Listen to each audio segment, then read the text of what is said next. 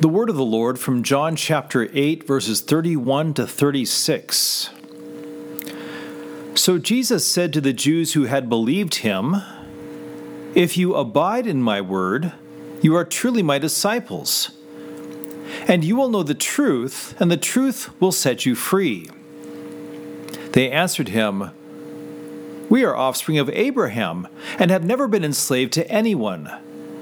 How is it that you say you will become free?" Jesus answered them, "Truly, truly, I say to you, everyone who practices sin is a slave to sin. The slave does not remain in the house forever. The Son remains forever. So, if the Son sets you free, you will be free indeed." This is the word of the Lord. Thanks be to God. Grace to you and peace from God our Father and the Lord Jesus Christ. Amen. It's pretty simple. Let's say that you've got a bit of wealth and you own a rather large estate. We'll make it a vineyard. You have kids and you have servants. Since we're in the 21st century, we'll call them employees. So, who are more important to you, your kids or your employees? The correct answer is your kids. For instance, if you have an employee who gets sick or injured and is no longer capable of doing the work he's supposed to do, you replace him with someone who can do the job. If you have a son who is sick or injured and will never be fully healthy, you don't fire him from the family. You do what you can to help him as much as you can, even when it changes your life. Or, if you have an employee who goofs off and doesn't do what he's supposed to do, the solution is simple. You fire him. You find somebody else. If you have a son who goofs off and doesn't do what he's supposed to do, it's not so simple because you can't just trade in your kids. You have to reorganize your life and put in the time and effort to make sure your kids turn out okay. It's called love. As I said, the matter is pretty simple. Actually, it's simpler. Because in our hypothetical, your son is, in fact, the model child who does what he's told, who behaves well, and who gets all of his work done. And your employee is constantly working to sabotage your business because he's actually working for your rival. Who is more important to you, your son or your evil employee? One will still be in the house when the sun goes down, and it's not the employee.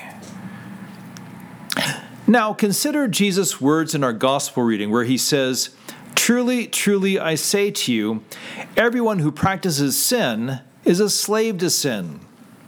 The slave does not remain in the house forever. The Son remains forever." When it comes to the kingdom of God, there are sons and there are slaves. Sons are family, slaves are not. In fact, they're not slaves of God, they're in bondage to sin. By nature, they're working against the will of God and impenitently sinning against Him. They may not even know it. They may be like the occasional employee who just does his own thing at work and can't understand why he gets in trouble for failing to do what he was actually hired to do. There are plenty of people in the world who believe that pleasing God is a matter of living your life in the way that makes you happy, and whatever makes you happy will make God happy too. Now, that would be true if you've made yourself to be your God, but you're a crummy God because you can't raise you from the dead. When the sun sets on this world, who gets to dwell in the house of the Lord forever? It's not the rebellious slaves. It's the sons. Let's refine that a little bit more because Jesus uses the singular. The Son remains forever. It's a rhetorical device, but it still speaks the truth that all have sinned and fall short of the glory of God, that of all of those ever to have a human nature, the only begotten Son of God alone qualifies to be in the house because of his sinlessness. Before your old Adam cries that it's not fair because he is also God and couldn't sin, you remember that he took on human flesh to save you. Sinless, he bore your sins to the cross and suffered God's wrath that was otherwise coming for you. Having paid the price, he rose from the dead and ascended into heaven so that he might raise you to heaven as well. So if you're going to get into heaven, you've got to ride on his coattails, so to speak. You've got to be joined to him. And this is why you treasure your baptism so highly. That's where Jesus made it official, joining you to himself, making his death your death and his resurrection your resurrection. Your baptism is not the start of a journey where, if you get enough done afterwards, you'll eventually earn eternal life. That would be like saying to your kid, now that you're born, you could eventually become a member of the family if you work hard enough. The message parents want to send to their kids is, you are part of the family, and you'll always be part of the family unless you cut us off and run away, or you become such a horrible threat that we have to kick you out. That's why we teach you to do the right and avoid the wrong, so that A, you stay alive, and B, you stay in the family, always. That's the freight of Jesus' words, if you abide in my word, you are truly my disciples. To you, he says, you're already born again into the kingdom by water and the word. You're alive. Abide. Stay in the kingdom by abiding in my word. Keep my commands so that you don't turn back to sin and become a slave to sin, because a slave does not remain in the house forever. But always remember that you're not family because of the works you do, but because I've already shed my blood to make you my own, and I forgive you your sins. Remain repentant. Abide in forgiveness. Stay in the family. That's what Jesus says. Slave versus son. It's a constant tension when it comes to sinners and Jesus. Why, you have Jesus speaking with his fellow Jews who believe in him in the gospel lesson, but they're still relying on their ancestry a little bit too much. We are offspring of Abraham and have never been enslaved to anyone, they say.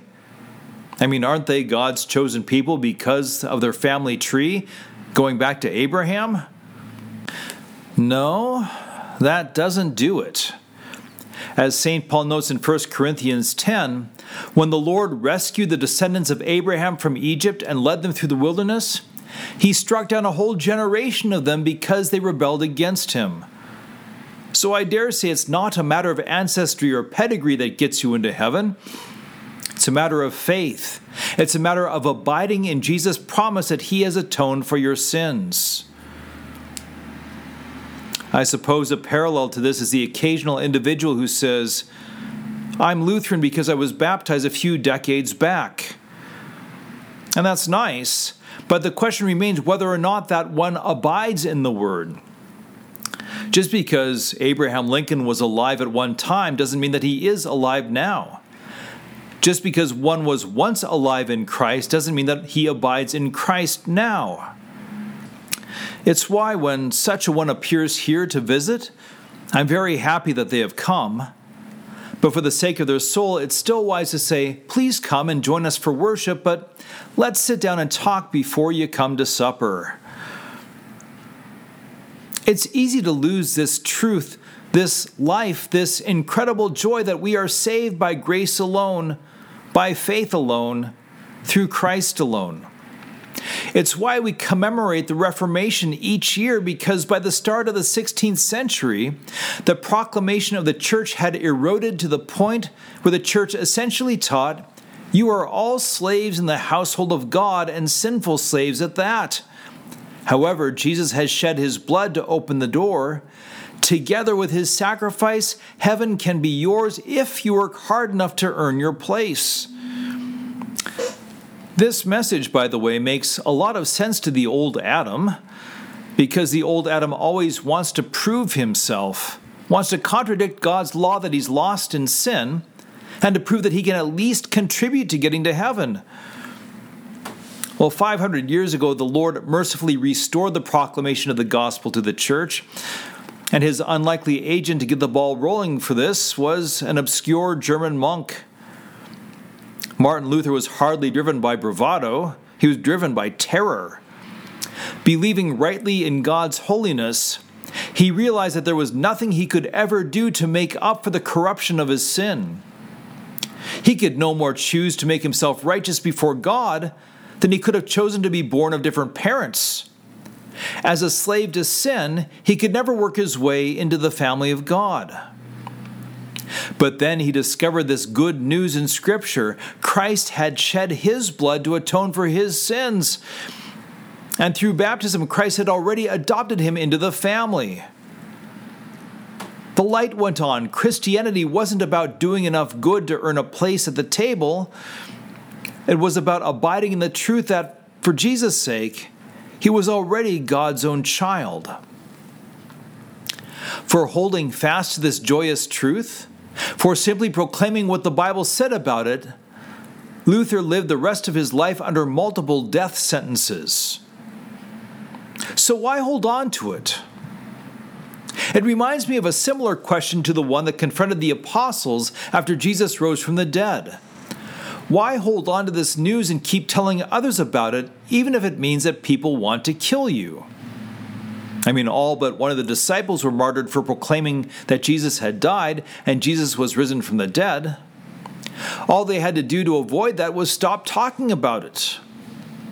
Whether it was Luther or the apostles, the answer is the same. They knew it was true, and they knew this truth was worth dying for because abiding in that word meant that Jesus would raise them from the dead. This is as true for you as it was for Luther and the apostles. One of the reasons that Christianity seems like a quaint, take it or leave it, nice if it works for you option is that we live in a time where it's very easy to deny or minimize the threats of sin and death. And so the cure doesn't seem so necessary when the threat is low. This is, by the way, what made COVID-19 such a trying thing.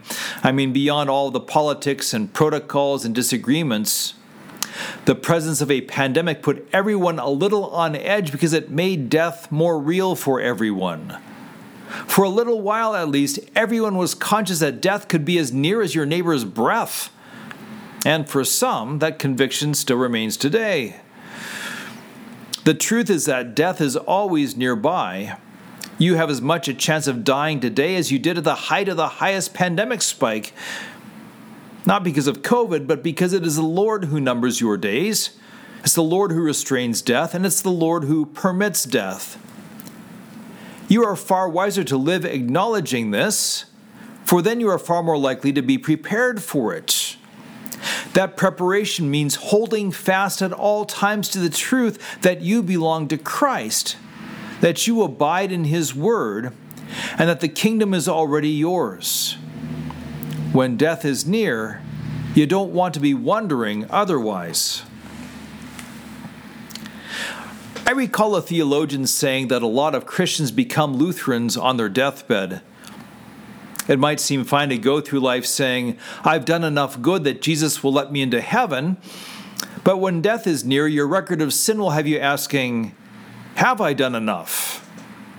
It might seem fine to go through life saying, I know I'm a Christian because I've committed my heart to Jesus, but when death is near, you'll find yourself asking, considering some of my sins, was I committed enough? Thus, the theologians comment that many Christians become Lutheran on their deathbed. Despairing of themselves, they say, if I am to be saved, I must be saved by Christ alone, not my works, not my commitment, not anything about me at all. That is how you want to be prepared for that day, whenever it comes, confident that salvation is yours fully for the sake of Jesus, and there is nothing left for you to do. Remember, you're already a child in the house of the Lord, and death is now the portal to everlasting life. Unless you think this is a terribly morbid conclusion, this also sets you free in the meantime to live a life as happy and joyful as possible in a sinful, dying world. See, Unlike a world of unbelievers who have no such confidence, you live each day knowing that God does not hold your sins against you and that He works all things together for your good, not because you've been good enough, but because Christ has died to make it so. You live each day doing good works not because you're under pressure to qualify for heaven, but because heaven is already yours and you're simply set free to do good. You will never find more joy and peace than knowing that you are not desperately trying to prove your worth to God, because God has already declared, "You are worth the price of my Son's blood to me." When you know that truth, in life and in death, that truth sets you free. That is the truth. That's the life that God gives in His Word. Abide in that Word forever. In the name of the Father, and of the Son, and of the Holy Spirit. Amen.